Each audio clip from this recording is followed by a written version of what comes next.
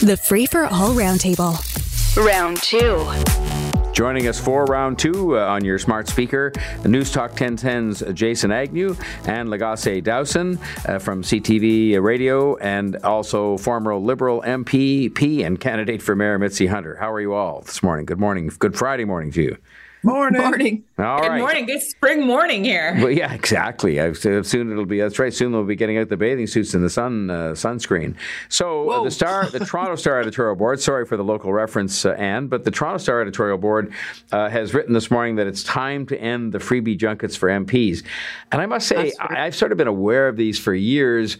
That people went on these trips to Taiwan and all over the place, and I always sort of thought it was weird that we allowed this to begin with, no matter who's paying. And I would just ask you the question, and I will start with you, Anne. Should MPs be banned from accepting these kinds of travel gifts?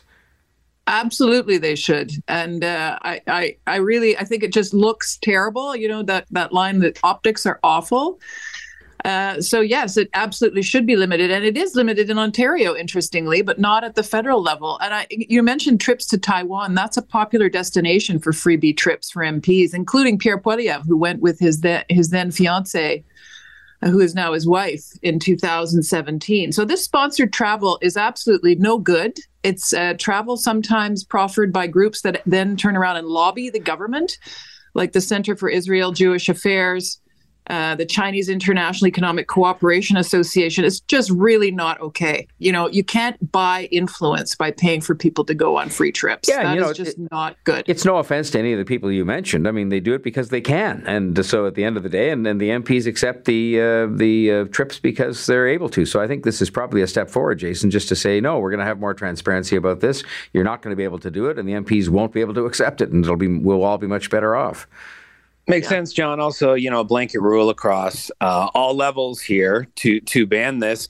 And anytime there is a trip taken as well, there's cost to the taxpayer because there has to be some security that goes along with these figures as well. Sometimes. And, the other thing is that they're away from their work. I mean, you might argue it's part of their work to be here or there, but they're away from their work. So you're right about that point, too. Mitzie, I'll move on and talk to you about something else because we've got to keep moving through these things.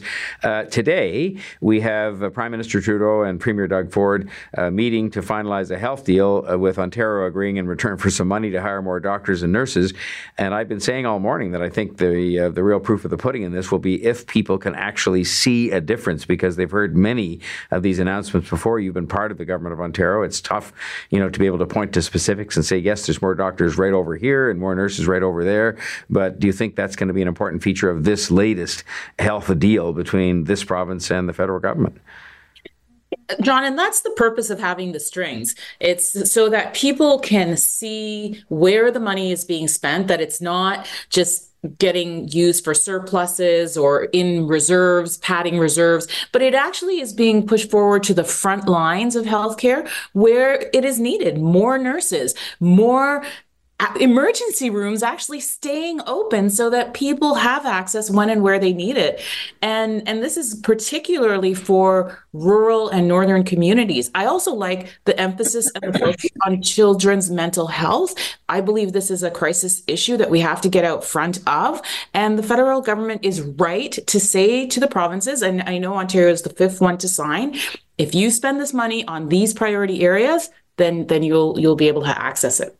So the real question, Jason, is do you personally think this is going to make a difference? Will we sit here in 3 years, because I think the deal is a 3-year deal, and say, you know what, that money really made a difference because they took it and put it in the areas where it was needed and where they said they were going to do something? John, I'll take a risk on anything that makes our healthcare system better. I mean, people who listen to this radio station heard my story that in 2021, I sat around and watched my mother die. And part of that was because she went into the hospital. I ended up having a multi-organ failure. And in the process of that, was there on Easter weekend, and the hospital came to a standstill. She was waiting on a simple MRI test. Was unable to get it because the hospital just stops working. If you go in with a serious illness over a long weekend, you will die. That's what I've come out of this with. So anything that can possibly help our medical system, I am all for. Will this work? I don't know, but I'll take the gamble. Okay, well, and you're looking at this from a slightly different seat and a different perspective, and there's been more trouble, as often there is, when it comes to these kinds of deals where the federal government tries to put strings on things in the province of Quebec.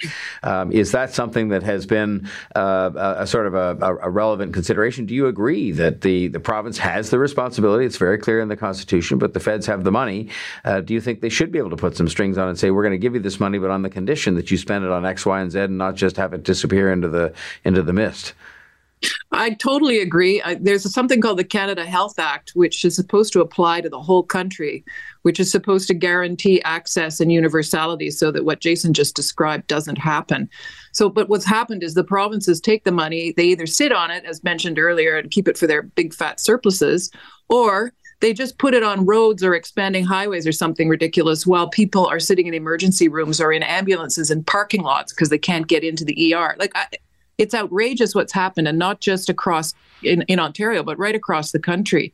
The feds are throwing money at the healthcare system, and the provinces are taking it in bad faith. So that's got to change, and I think maybe the feds need to haul them up and fine them for not taking the money and not spending it on what they're supposed to do with it, because it's become it's a crisis right across the country, including here in Quebec. Right, can I just say, John, it's also, there's a gray tsunami coming with the aging population, and that's going to add pressure to our health system. So we have to modernize, we have to innovate, we have to digitize. And that's where the federal government is saying to the provinces, we got to get going on this as well. We want data. We want to know what's going on. It's perfectly legitimate request. The money's sitting on the table here in Quebec. We just had all the public sector workers on strike demanding better, conditions for teachers and nurses and health workers. And the province sat on its hands, barely gave them, a living wage. It's quite outrageous what's happening. I want to move on to something a little lighter for a second and then back to some of the issues of the day, including that story from Montreal and about a teacher selling students' art for sale online. Pretty bizarre. But having said that, have any of you changed your plans, or do you think your friends are? Because Tony Chapman, who I just had on, and he's a great expert when it comes to marketing and this kind of thing, and he said he believes there are going to be literally tens of millions more people watching the Super Bowl because of this whole Taylor Swift thing. And then in some respects, they'll be lucky if they remember what happened in the game. And there are cameras installed in her box to every move will be cataloged and all this kind of thing. Are you aware of people who are saying, yeah, I'm going to tune in because of that? Because I just shake my head at the whole thing. But I mean, it's good for the NFL, I guess.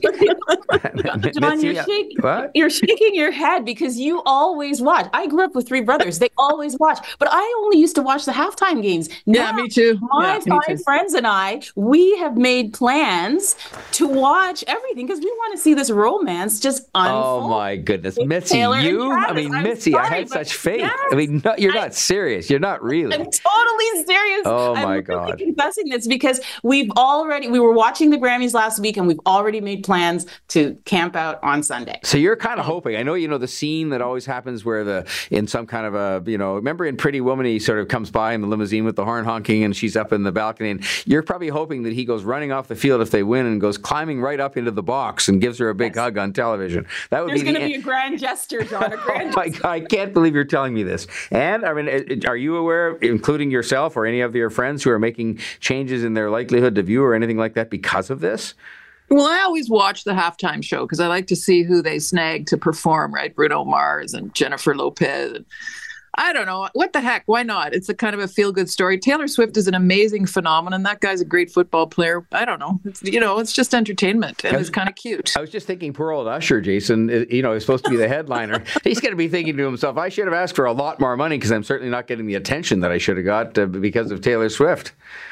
Yeah, Usher was an interesting choice here, and guarantee they're going to have people guest in on him that aren't announced as of yet because he's going to need a little bit more oomph to what he's doing at the halftime show. But this is perfect for the NFL. It's exactly what they wanted. The fact that the Kansas City Chiefs have really caught their stride in the postseason. They had a bumpy year. They did. But when it comes down to it, I mean, they're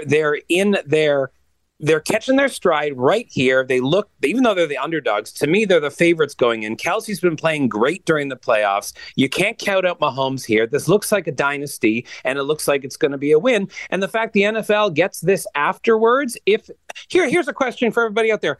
If something crazy were to happen, if there's an engagement, how do you buy an engagement ring for a billionaire? Yeah, well, definite first world problem. I actually don't really care, to be honest. But anyway, yeah. Like Mitzie probably has an answer to that. Well, okay, so you'll all be watching, and Mitzie, I mean, God, I have such respect for you, and I'm just thinking, oh my goodness, you're actually into this whole thing. But anyway, that's all. Whatever makes people happy. Can I move on? Well, it is fun. That's true, and we all need a little bit of joy these days with all the things that are going on. Can I move to this last fairly bizarre story? And I will start with you, Anne, because you're sort of there and maybe know more about this. But parents are justifiably upset at the whole notion, which does seem very bizarre, of a Montreal area teacher allegedly listing her students' art for sale online and having prices like $150 and this kind of thing. What do you think should happen to this teacher? And do you think they're sharing the money with the students or just pocketing it? Well, I think it has to stop, and any money that's been generated should be shared with the artists, who are the kids. I mean, it's pretty outrageous. I've never heard of such a scam. Like, that's clearly what this is, at least at first glance. This is taking their art and putting it on coffee cups and what? I mean, it's completely unacceptable, if in fact that's what it is. Like, they're saying it's alleged, but apparently the parents and the kids are outraged because they happen to trip over it online. Like, this is really not cool. It's a copyright violation. It's very disrespectful of the kids. Actually, without engaging in the scam, Jason, I feel better about my art collection, which I now call an art collection because I have my grandchildren's art up on the wall. And I think, well, this could be worth serious money. So that makes me feel better about my overall net worth. But it is quite a bizarre story, isn't it? Yeah, well, I mean, I looked at the article. I looked at the mugs. Who's buying this trash? I mean, it's one thing. Beauty is in the eye of the beholder, Jason. You should know. Grandkids' art up on the fridge, that's fine. But for someone that is not related to buy this stuff, who wants this garbage? Who cares? Yeah, you're a pro wrestling fan who watches that, and there'd be a lot of people saying, why would that otherwise intelligent man be watching pro wrestling?